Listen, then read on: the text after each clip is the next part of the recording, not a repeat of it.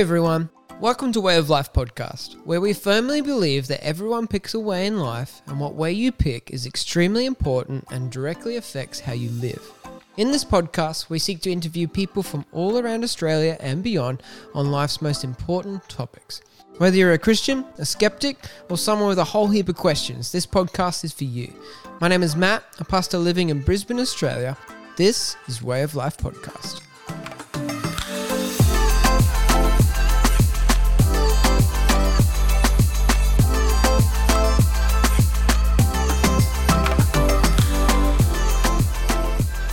So we're going to get into some Q&A, so if you want to take your seats, that would be much appreciated.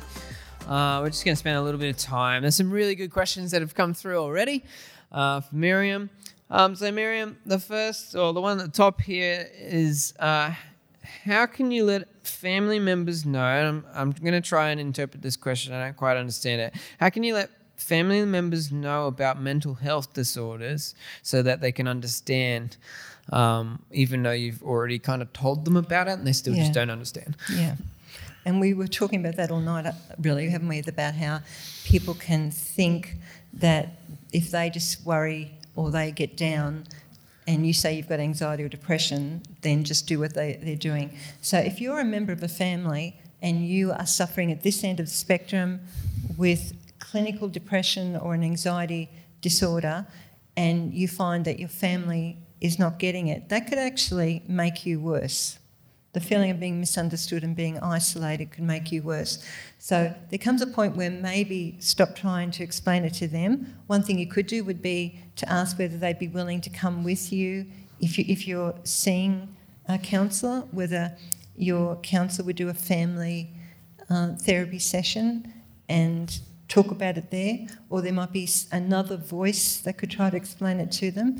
But I'd be very, very careful about beating your head up against a brick wall, because remember we said before that hopelessness is at the core of depression, and if you keep on trying to get them to understand and they don't, it could just reinforce the hopelessness. And I found that some people who actually became more suicidal, it's because of that inner circle of family not getting it. And that was the last bit of the anchor that was swept away. Yeah, okay. Oh, that's really good. Could you explain complex PTSD, like complex trauma, and a biblical approach to seeking healing for it? That's a really good question, because I reckon sometimes it seems that mental health actually can really come from a big lot of trauma that comes through life. So could you maybe expand upon that a little bit? And I'm really pleased that trauma has come up tonight, because when we talk about trauma, we can talk about capital T trauma, and some people can say that the sexual abuse or when I was attacked, capital T trauma. But we're also finding that people can have a series of small t trauma in their life that can also have this cumulative effect. And trauma changes the brain. And it changes the brain in such a way that rather than our brain being a learning open brain, trauma makes our brain a surviving brain. It closes in on itself. And PTSD is when you're stuck in a constant state of, when we talk about fight or flight or freeze in the face of stress, those main reactions to stress. And freeze is when you're like the rabbit in the headlights, sort of frozen. PTSD is like being in this constant state of freeze or of fright, and the brain goes from being open and learning to being this surviving brain. And if a person has got PTSD, when I said what's a biblical approach to getting healing, can I just say that I'm hoping that the Spirit of Truth would be really at work in this and convince a person that PTSD is a very, very serious condition, and that it's really important to go and get help for that, that people don't help themselves out of PTSD. Yeah. So what's biblical? Biblical would be recognising this is a whopper of a boulder I'm dealing with, PTSD, and I must get help for the boulder. Yeah, no, that's really, really good. This is an interesting question. I'm kind of intrigued by it. Is there a relation between demonization and mental illness? And I guess to piggyback on it, I'm sorry for the person who asked it, but how does the enemy kind of play in this kind of world of mental health? Okay. So if the questioner is asking what's the relationship between being demon-possessed, is that it? Yeah, I'd imagine so. Because demonisation would be, we can demonise mental illness as saying the devil is always in that. Well, going back to our spectrum. I may have gotten that really wrong. Who knows? Go on. Who knows? With the spectrum, and we had wellness down there and illness here, I think it's really dangerous to think the evil one is only at play at this end. If you're going through a really cushy, cruisy time in life, I reckon watch out more for the temptations of greed and entitlement and laziness and everything else down that end. And yet we're very quick to say, is that person demon possessed if they're at this end with illness? And in the olden days, they used to think that anyone who had a mental illness must be demon possessed. Hopefully now through science we're understanding no, it's not the same. And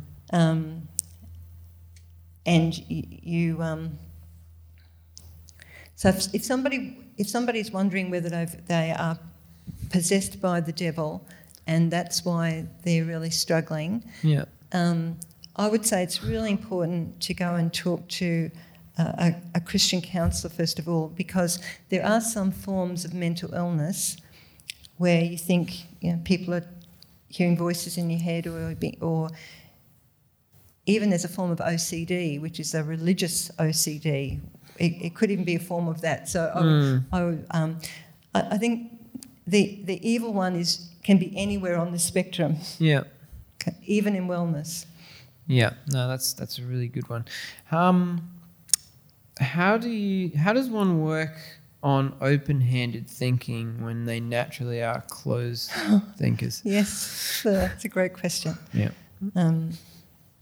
And we were reflecting a lot about this in our church during Lent, about how Lent and the Lenten way as a way of life is open-hand surrender, isn't it? It's and yet a lot of us are very much this kind of clenched fists, and we want it to go control. So if you've recognised in yourself that you lean more towards the I want to be in control, and a lot of us are like that, and it is rewarded quite a bit in our society. It's like, people are seen as being these setting goals and going for them, and nothing's going to get in their way sort of people, as opposed to, I think, the kingdom way, which is of more the surrender to Christ. But I think recognising, first of all, the naming and taming, and if you know in yourself that you are a very controlling person, you like to be in control of things, maybe just locking in this bit of information. They've done some research about, for example, which women are more prone to postpartum depression or postpartum anxiety. And what the research is finding is that women who want to be in control, right? So the birth is going to go this way, the pregnancy is going to go this way, my baby's going to be like this, the world's going to be like this, my body's going to get back to shape like this. People who have this really prescribed, this is how it must be, are much more prone to getting depressed and anxious after the birth of their child, because life does not match our plans. And so control is often, I want the world to go this way, to be shaped this way. And often underlying it is an insecurity too, as opposed to that tolerance for ambiguity I talked about before, which says it may go this way, but it may go that way. So I think recognising it as being not a healthy way to think is the first place, because some of us think it is a good way to think, to be controlling of life. The other thing is to if you do think that being in control of life is going to help you with your life, I would really like you to just do a little bit of research about that, because all the research says that's not the case. The people who are controllers, for example, Matt, if you think of all the best things in your life that have happened, were you ever more loved, more forgiven, more anything that you value in your life because you made it happen, because you controlled it? They don't come at the end of control. Yeah. No, that's good. It's almost like a false understanding of what control can really, really give you. I'll be quite honest with you, I lost the page, but I remember 3 of the questions. How do you navigate narcissism as a Christian? Okay, so I'm interested in that question, navigate, because is that person talking about it in themselves, or are they saying they're finding it in somebody else? So again, think about a spectrum. Yeah. There is a narcissism spectrum, and we're all on it. And a little bit of narcissism is probably really good for us because it's a bit of self-belief. So if you have a big, you try something and it doesn't go well, picking yourself up and saying, I'll give it another go, has a little bit of self-belief and narcissism in it, okay? But if we're thinking about pathological narcissism, that is the exact opposite of gospel and kingdom living. So because the core of pathological narcissism is I am number one, it's all about me, you are only there to serve me, and I'm entitled to everything good that happens in my life. Yeah. That is the exact opposite of kingdom and gospel, isn't it? Yeah. So if that person is asking the question because they recognise it in themselves, well, recognising it in yourself is a really good sign, because maybe that means you're not at the pathological end. Right? Yeah. It might mean that you just recognise that there is some self-absorption, which we've all got and we all have to keep on bringing before the Lord.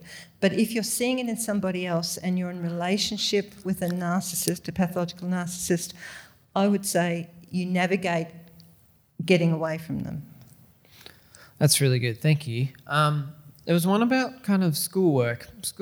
How do you navigate actually having a good mental health during the busyness of assignments, the busyness of a huge workload? And I guess you could expand that to most people's lives, like even being a parent. It's like a huge amount of time. There's huge responsibility, or being full-time work and having all this other stuff. How do you navigate being, mentally well in the demanding seasons of life? I think one part is, getting back to Matt's favourite word, journey, is to know that on the journey of life we're going to have some seasons where life is going to come at us in bigger chunks, and I think being able to map that in advance, so knowing this is going to be a season of intensity, and preparing for it. So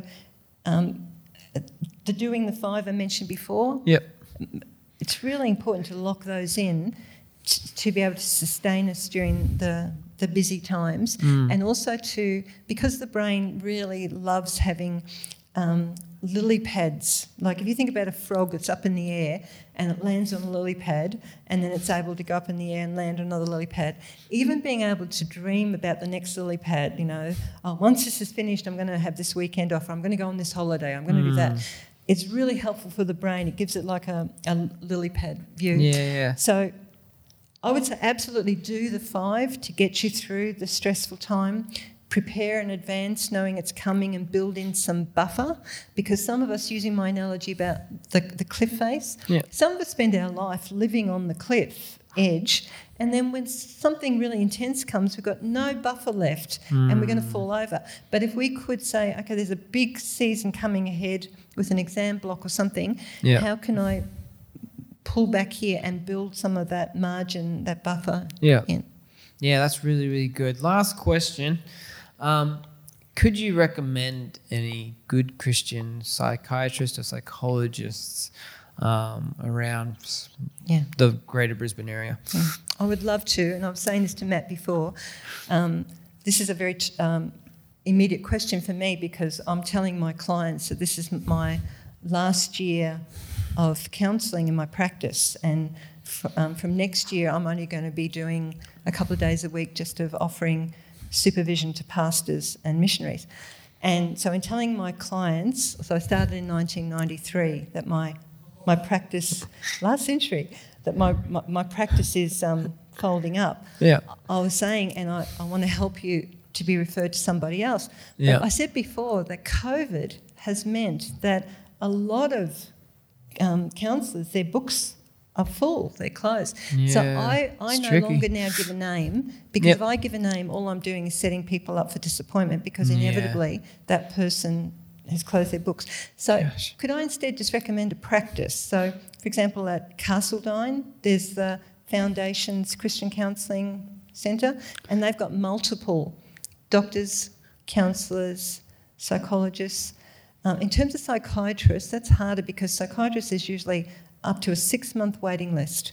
So sometimes it's better to get to your doctor first and then a counsellor. But Christian counselling centres, and there's you go online, there's the Christian Counsellors Association of Queensland, and there's a website, and if you put in what the issue is, what your suburb is, whether you want a male or a female, and hopefully they'll give you a few suggestions then. But you usually will know after one session whether or not they're a good fit, and if they're not, then you might have to try someone else. Yeah, no, that's really helpful. Thank you for your honesty in that as well.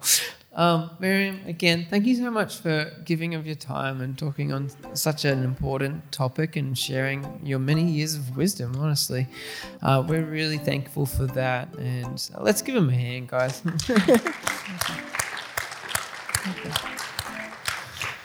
Well, we're going to wrap it up now, guys. So, again, for future listeners, if you found this helpful, if you guys found this helpful, we're not in it to be popular by any means, but we want what we're talking about to be popular in order to help people. So if you want to share that around, we'd greatly appreciate that. But Miriam, thank you once again. And for everyone listening, we'll catch you next time.